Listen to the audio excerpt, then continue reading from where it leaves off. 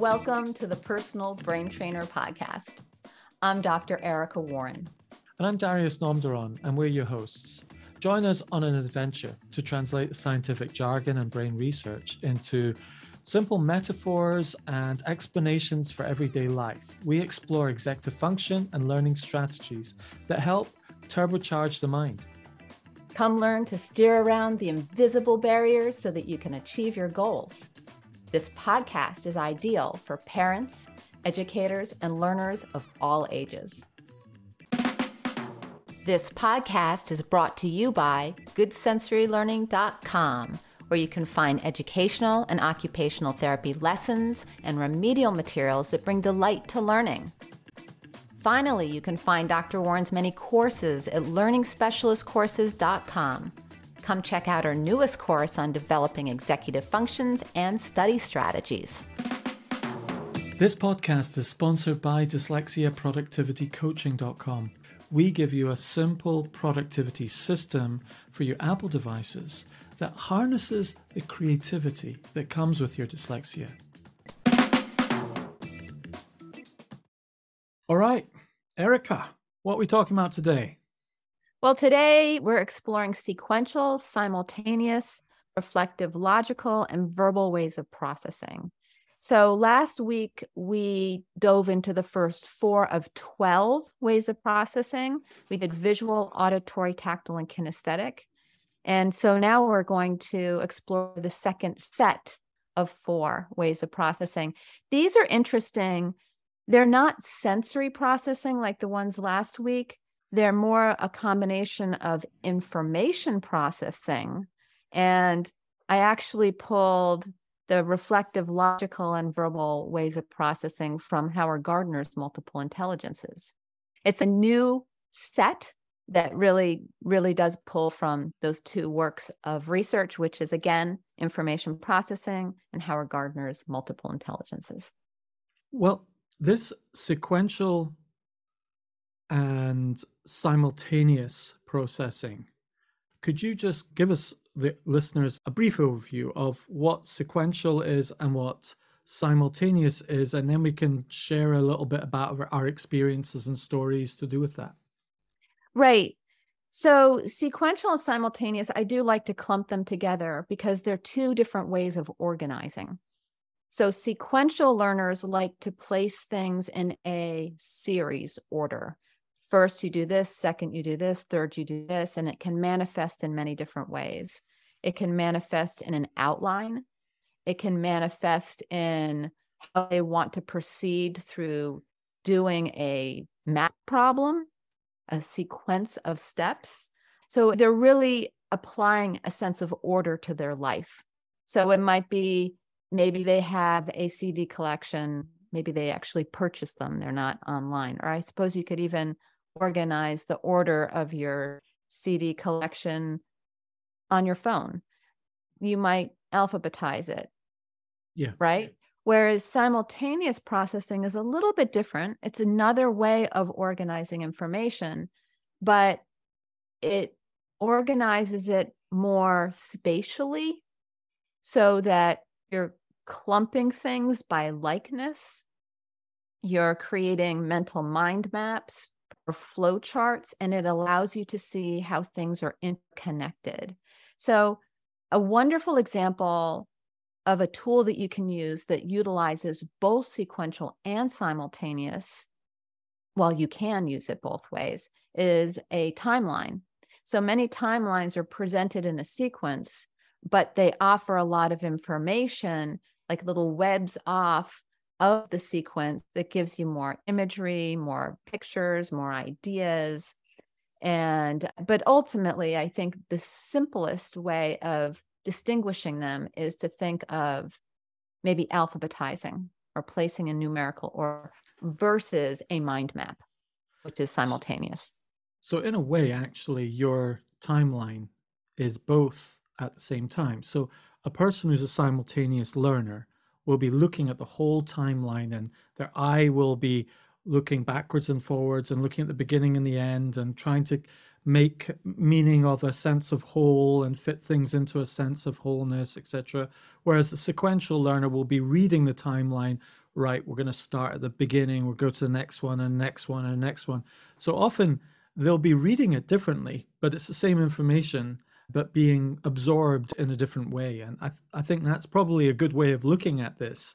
Two people looking at the same thing and it meeting their needs in different ways. Well, it's funny because I think a sequential learner would create a timeline differently than a simultaneous learner. The sequential learner would just really be going in order, maybe from left to right or top to bottom, whereas the simultaneous learner would have all these webs and branches sticking off of it with all these little details that go down these little paths and these little roads that enable them to get more details. Yeah. More details kind of sprinkled throughout. Because if you think about a timeline is not a timeline on its own, because there's another timeline of another person or another country or another event, and the relevant sequence of times in that is different. And often the way a person thinks, the way they would do the timeline would be different too, because they would maybe incorporate different kinds of timelines, which is where all these webs are coming off. So one of the things I wanted to talk about, which this really makes me think about, is our world tends to be organized very sequentially as a default. Our work world, for example, like we have standard operating procedures and sequences, etc. And then there's times when we're being creative as well, where it's simultaneous, there's a big brainstorm, etc. And there's this interplay between these two modes of processing information. And I've been thinking about this with regard to ChatGPT, because I've been finding ChatGPT really helpful to be a sequential processor for me, because I am a simultaneous learner myself. I like to create mind maps, see the big picture, see how everything's interconnected. But often that doesn't help me when it comes to, right, how should I explain this in an email to a coworker or in a blog post, or how do I communicate this in the typical way that a person expects information to be given to them? And often that requires a systematic, sequential way. And I type that into ChatGPT. What are the things that they'll be looking for? What's the order that they would expect? And boom, boom, boom, this is the order they would expect. These are the topics they would expect you to cover. And I go, all right, okay, pop the relevant information into the different slots, and it's in the order that person needs to process the information. What are your thoughts on that? Yeah, I'm right there with you. In fact, I was just working with one of my college students a couple days ago, and she's working on a research paper. And I said, you can't use, anybody can, but you shouldn't use ChatGPT to write an essay. However, if you're doing a research essay or you're doing an outline, there's no reason why you can't ask it questions on how could I organize a paper on this topic? What are some possible sequences? And the fun thing about that is it'll present something, and then you might say, oh, I like the first two body paragraphs, but change the last three. And then, oh, can you put this idea into this paragraph? So you are still organizing it, but it does it very quickly. And what it is it releases your working memory so that you can really be the conductor of cognitive skills instead of getting bogged down in doing the actual sequencing yourself. And I think that can be extraordinarily helpful. I know this student of mine is really brilliant, and she gets bogged down in the executive functioning pieces and gets lost. Now she's not. Now she can just use her creative skills to be and to show her brilliance. And I love the fact that it's just offering that organizational structure that she needs to release that piece within her working memory so that she can do more brilliant things.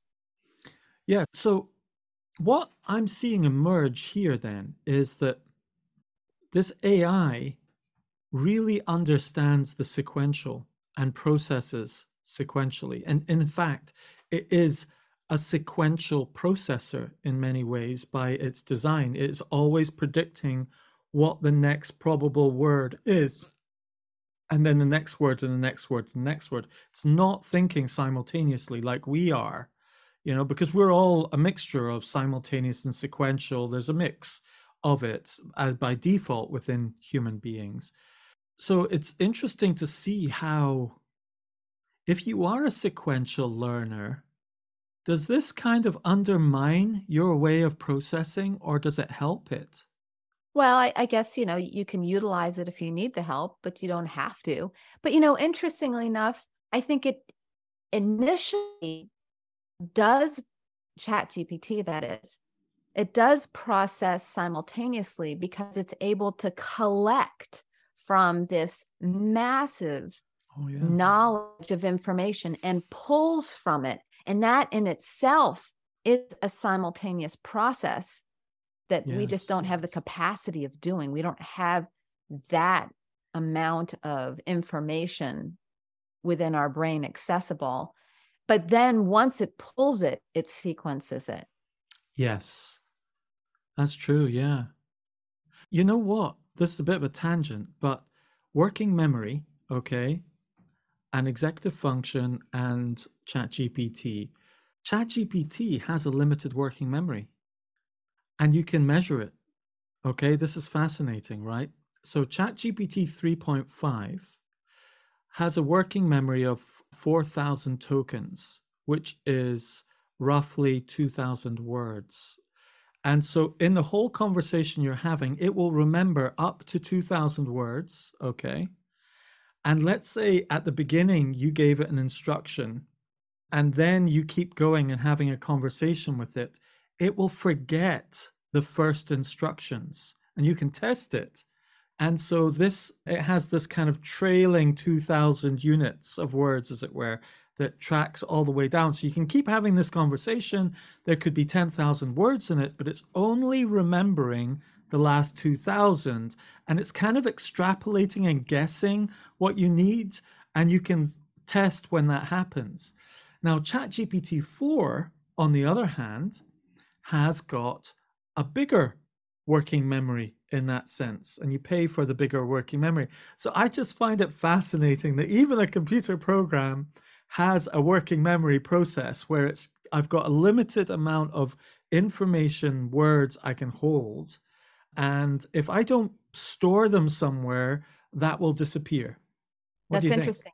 Well, with that said, we don't have a working memory of nearly that large. No. However, we also don't forget the way it can forget, Yeah.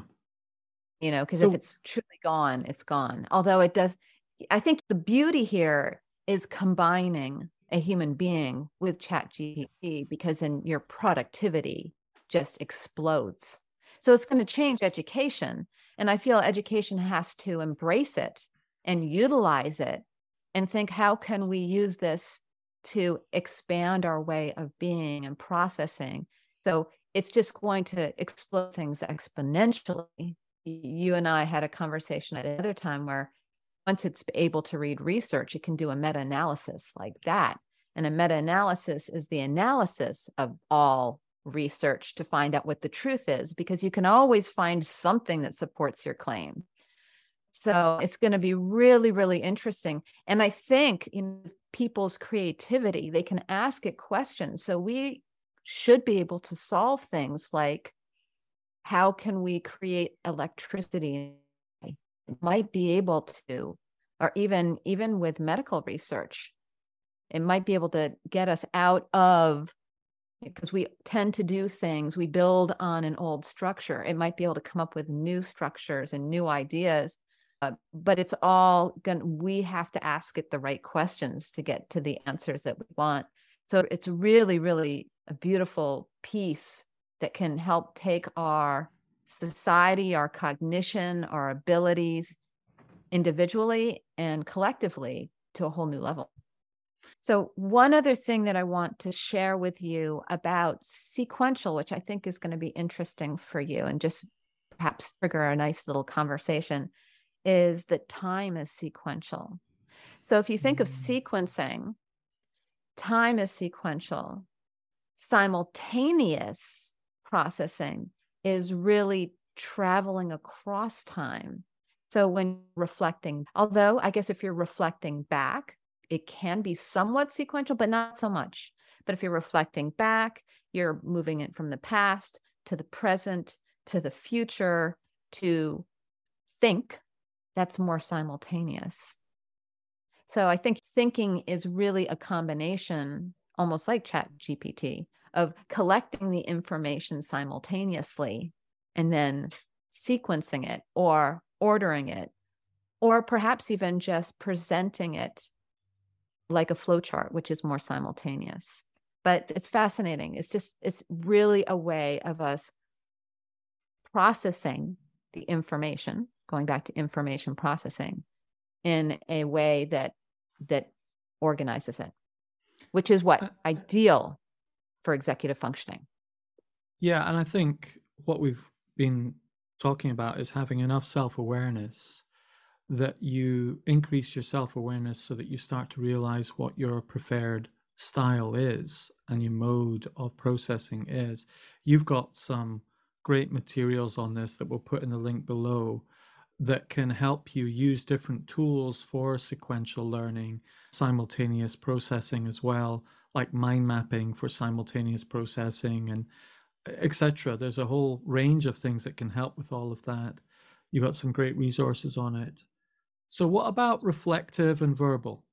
So reflective and verbal, I integrated that into the 12 ways of processing based on some research by Howard Gardner that really resonated with me and really hit on some other pieces of processing that I feel that are very, very necessary for many people. So reflective logical has to do with those people that just need to think about it. They have a lot going on in their head. It's like chewing the cud. They're thinking about what they're learning, they're making connections, they're maybe drawing out new ideas. So it's probably a combination of intermixing what they're learning in their environment, utilizing their inner voice of working memory to process to themselves, and also using their visualization capacity, which is another piece of working memory, to visualize connections. They might even be sequencing things a little bit or using their simultaneous processing, but it's all very inner. Now, there are those people that really don't do a lot of inner reflection or thinking. Now, some of those are the opposite. Not all of them, but many are either reflective, logical, or verbal. Some are both, some are neither. But the verbal piece is more of the take that when you say it, that helps you to process it. So sometimes people don't even know what they're thinking until they say it. They have to think out loud. And that opportunity just to speak helps the information to get integrated and helps their thought processes and their logic to be able to move forward.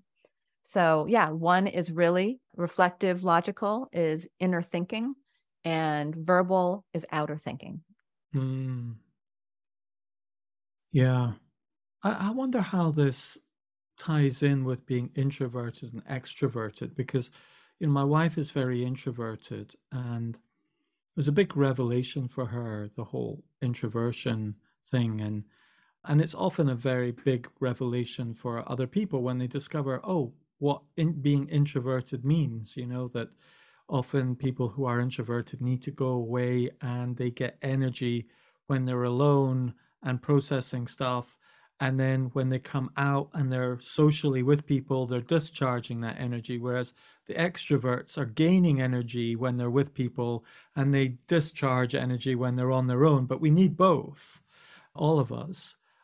How would that weave into this? I don't think it does really. I mean, I think for some people it does, and for other people it doesn't. So one is really processing and understand that verbal learners aren't necessarily verbalizing for the interaction.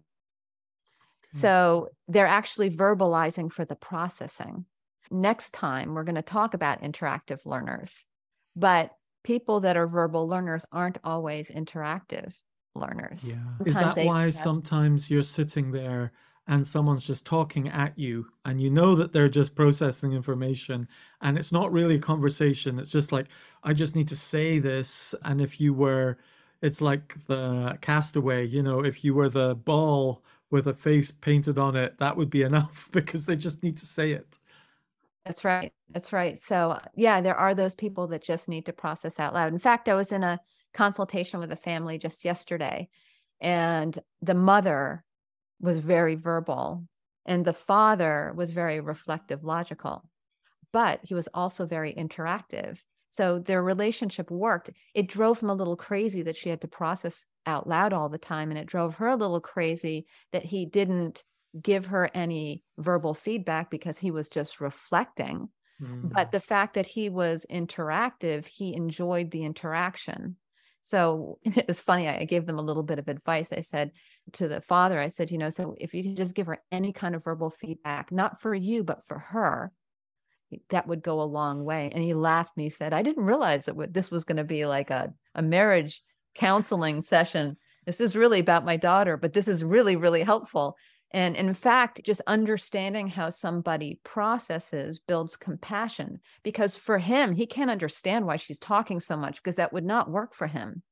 And Yes. so he's definitely not going to respond because that doesn't work for him. But if he understands that, oh, if I respond, it actually helps her feel heard, then it's really accommodating her way of processing. So it's interesting. What do you do with someone? Because this is an interesting thing, right? Because in the workplace, this can become an issue, for example. Okay, in the classroom, a child's a verbal processor, it becomes an issue because they just need to talk all the time. And teachers like, stop talking, stop distracting people, just get on and do your work. But that child just needs the verbal processor. But let's just park that for now. I'm much more in the world of the workplace, and often the verbal processors can dominate a meeting and they can be regarded as arrogant because they feel like they need to hold the space all the time and say their piece all the time.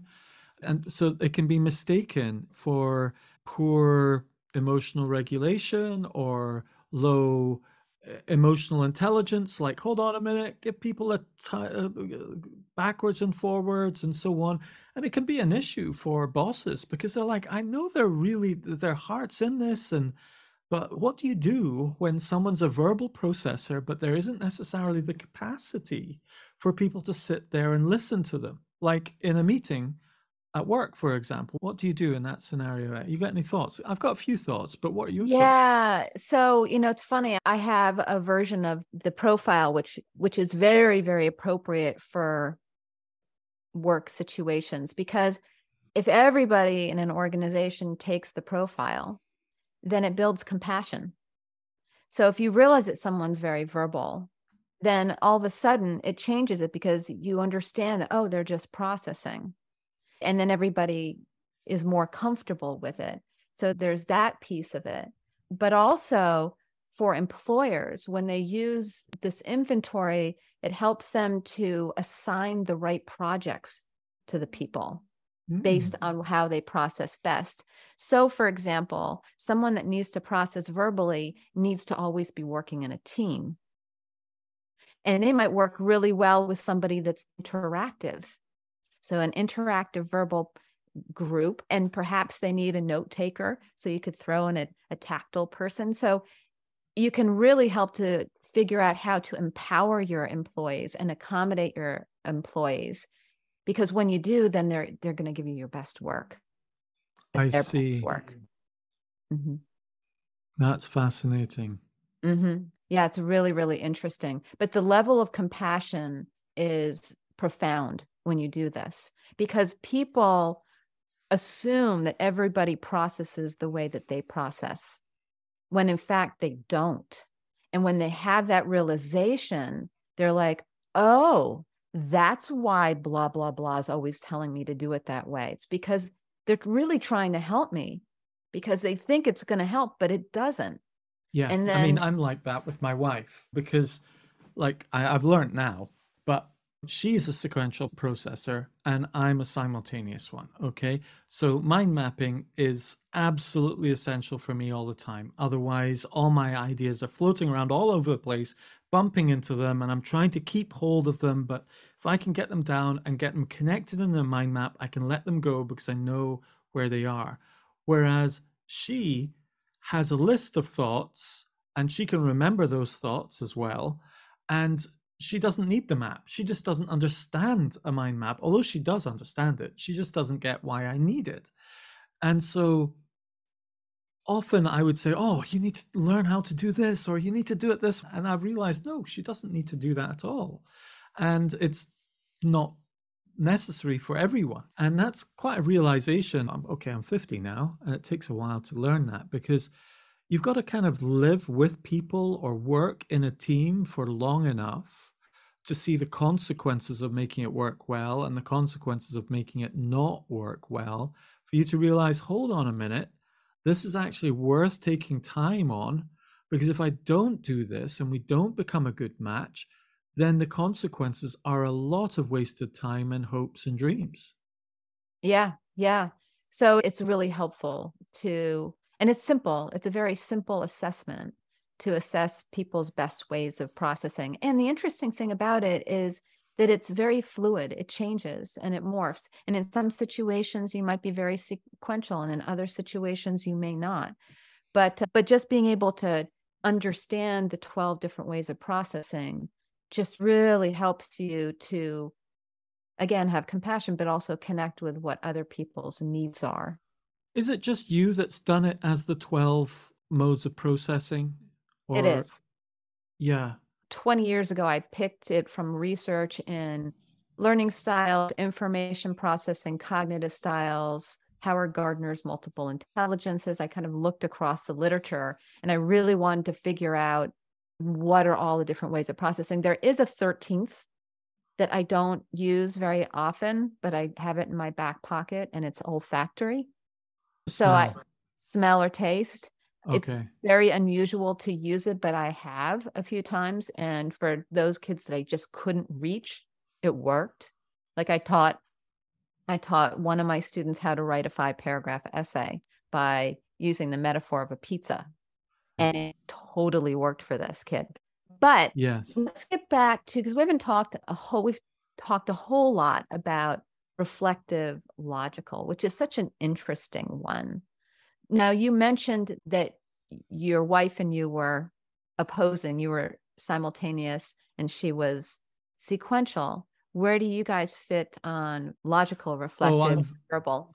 I'm very verbal and she's very reflective. So she will need to go away and just say, look, Darius, I just need to go away and think about this for a day or two and we'll have another conversation. So we end up having these conversations that are put onto pause, and then 2 days later we hit play and we keep talking about it and so on. And that's just the way we operate. But yeah, but then again, maybe it's is it a male female thing? I mean, it's a classic scenario where often It's not. there's often a lot of women want to talk about stuff, whereas men are characterized as being wanting to just kind of internally process and don't say very much. What's your take on that? I've not seen that.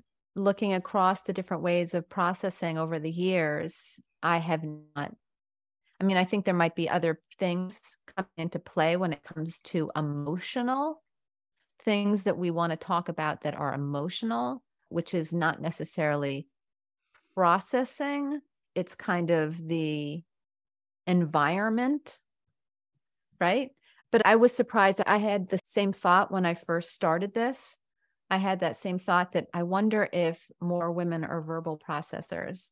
But over the years that I've been doing it, I've not seen that. So you're making a distinction between verbally processing information and verbally processing emotions. Perhaps. I mean, you'd have to do a research study on that, right? In order to determine that. But yes, what we really are talking about here is processing information.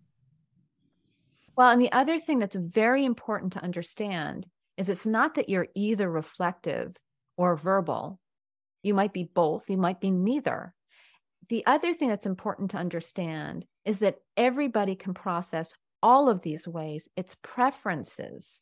Yes. So unless there is some profound disability, like if you're blind, but even people that are blind, that have never seen, process spatially, which is still, I consider that to be visual spatial, somewhat in the realm of visual.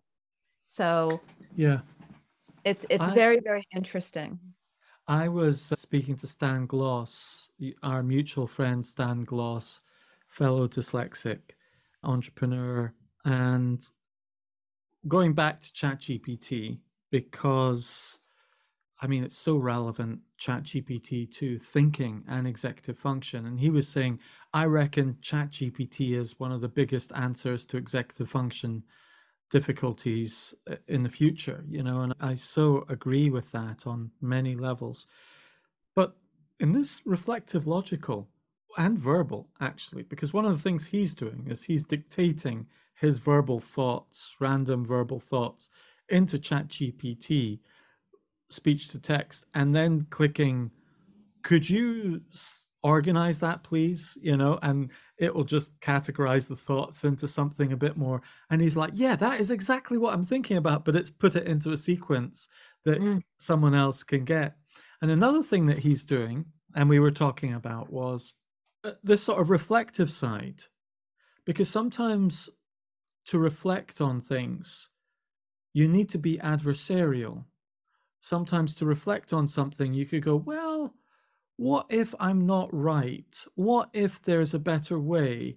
What if, you know, this happened? Would that change things? And so on. So there's a sort of this reflective process is not just being self-reflective, it's also reflecting on, it can be adversarial, helpful, you know, let's do some, like Edward de Bono says, the black hat thinking, you know, the 7 thinking caps. That would be fascinating to do the 7 thinking caps and connect it with this, because in a way they are different forms of processing too, kind of. And the black hat thinking is very much the person who will stand there and say, I will be devil's advocate and just throw things at this and see if it stands up to like a shock test, you know. And you can use ChatGPT to do that. So you could say, here is my essay, here are my thoughts, here's my plan. How would you criticize this? And find 4 or 5 main areas where you might criticize this or improve this, would maybe a better way of saying it. But if you ask it to be critical, and I've done this actually with a student's essay. So what we did was we took an essay that she had written, and I said to ChatGPT, please take this essay and mark it as if you're an examiner according to the GCSE grading requirements for English and use their grading system. And so that's what it did. It knew the grading system. ChatGPT has learned every grading system in the world, regional, national, school systems. If it's on the internet and there's a rubric, it's read it. Now, what happened then was that it marked it, and it said, and I had done a marking on my rubric and I'd given this essay 74%. And ChatGPT marked it 75%. And it went through the thinking and it said the characterization of the people in the story got 12 out of 20, and it was a low mark. And then other things, the structure, the verbal, etc., got higher marks. So it brought her up. So the biggest gap was the characterization. Now, there was only one character in this story. And so we set it up adversarially and said, okay, so how would you criticize this essay? And so it brought the criticisms and said, well, there's only one character. It would be better if there's maybe 2 or 3 and they interrelated and had some conversation or something like that. And so it gave some suggestions and critiques. And so that's really fascinating to have that as part of your reflective process. What do you think? Right. Well, it's interesting when you were even talking about Stan and him using it verbally. Well, he reflected, then he used it verbally, then it sequenced it for him. The interesting thing about your way of processing is when you combine ways of processing, it becomes exponentially more powerful, particularly if they're ones that you really like. So if you are very visual and you're very verbal and you're very simultaneous, if you do something that accommodates all three, then it becomes super powerful. Yeah. So I think, combining ways of processing is really powerful as well. Mm. But yeah, I think it's really very interesting how this new technology can really support our thinking in a way that it releases our creativity, and it also allows our working memory more space to be able to do higher level thinking instead of the lower level thinking. So I think that the smartest people may not be the smartest anymore, because it's not a matter of knowledge, it's a matter of what you do with that knowledge. I think creativity is going to be a much better indicator of success in the future than just rote knowledge. Fascinating, yes. And I think it's not just releasing creativity. I think it's channeling creativity. Because often we can have so much creativity, but we're not necessarily channeling it into, we don't know how to express it in words, or we don't know how to express it in the world or connect it to what's going on. So, but whereas you've got this medium, which is ChatGPT or any other AI that's coming in the future, it would be saying, well, if you're wanting to express this piece of creativity, the expected way of doing it would be X, Y, and Z. And you go, oh, well, I can do that. And you do it, I want to create this great video about such and such and so on. And it would go, well, okay, if you want to create a video about it, what about an introduction and introducing the characters and introducing the problem and what you think is maybe the solution and the people involved in the solution, and maybe at the end the reward that they got from it. And you're like, gosh, yes, I've got all of those things, but I'll put them into that order because that's the way people digest a story. They want, what's the landscape, what do people want, what's the problem, what's the solution, and what's the reward at the end, is the classic kind of hero's journey in a story. I think what's most important with this new AI technology is that we teach people the ethics of using it, because everybody's terrified. Like, I heard about a school district that won't let kids use computers anymore. They have to handwrite everything. That's really extreme. And I feel really bad for the kids that have dysgraphia in that school because that's just going to be a nightmare for them. But, I think we have to embrace that our society has changed and think about how can we teach the ethics behind it, because there are wonderful ways that we can use it. There are wonderful ways that we can release intellect and creativity, but there's a dark side to it, where I also have heard college students say, oh, great, I don't have to write an essay anymore. Yeah, absolutely. And that's not great either, because then all of a sudden they're not processing anything. Yeah. They're letting something else process for them. So we have to teach students, just like, you could pay someone to write an essay for you, but not many people do that. Granted, essentially you are paying for it if you want to get their upgraded. I guess they have a 4.0 out now, and you have to pay for that at ChatGPT. But yeah, I think really jumping into the ethics of it. And of course, they do have ways of determining whether this technology was used in writing a paper, but I am not convinced that it's all that accurate. It's not. It's very easy to game that system. And you know what? What would be interesting is you've got the sequential learning for processing, for example. And we talked about GPT working sequentially. We've also talked about it simultaneous. We've also talked about it reflective. And I'm just kind of thinking, what would be interesting to see if there will emerge these 12 different ways of expressing it for people who process that way. Do you see what I mean? Like, if tools come out that are very sequential or very reflective logical or very verbal so that it matches people's way of working. And the other thought that I had was that I found it really helpful. One of the reasons why we've done these 3 podcasts as a set and one more to come is that it is really helpful to just reflect back on your way of working, and maybe even more so in the future, because we're thinking, oh, right, yeah, this computer can do X, Y, and Z for us. But actually, it's not. It's going to do X, Y, and Z with us. And that's the reality of the world we're going into. It is going to be a co-pilot for us, Right. just like our executive function is about channeling ourselves towards a certain direction, towards a certain goal, and we use the resources at our disposal. AI is just one more resource. And it's going to be important that we know what our processing preferences are.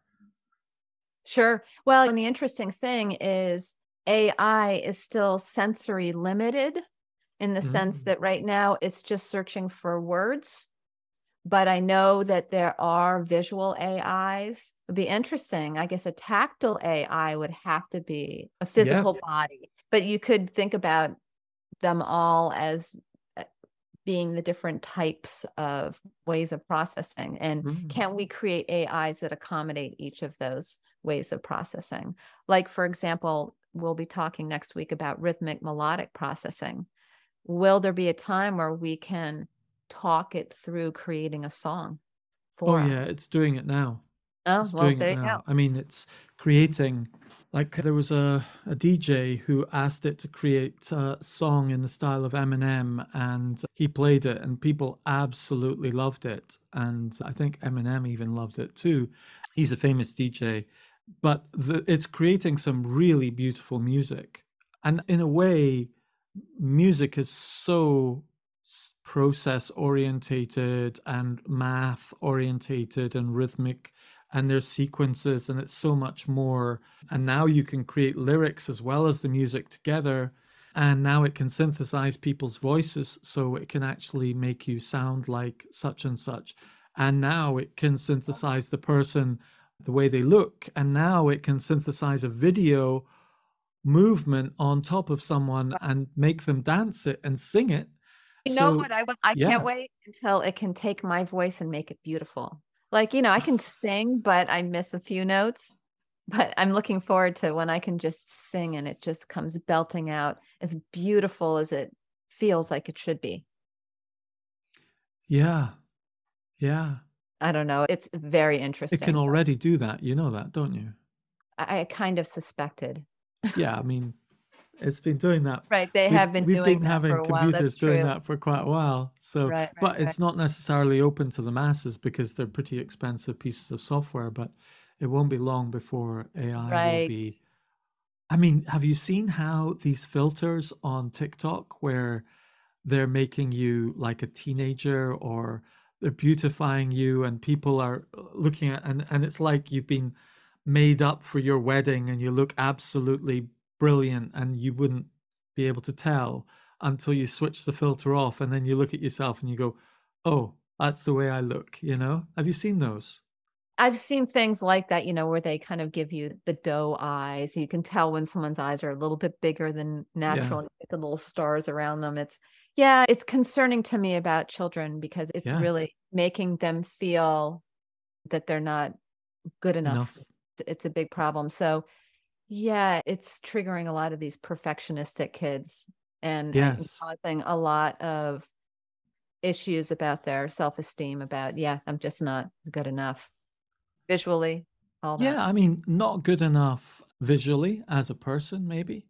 not good enough musically because it starts playing music better than you, not good enough with chess because it plays chess better than you, not Yeah. good enough with drawing because it now draws and composes art better than you, modern art, impressionist art, whatever, virtually any area of, good enough. It's like, how are we going to judge success?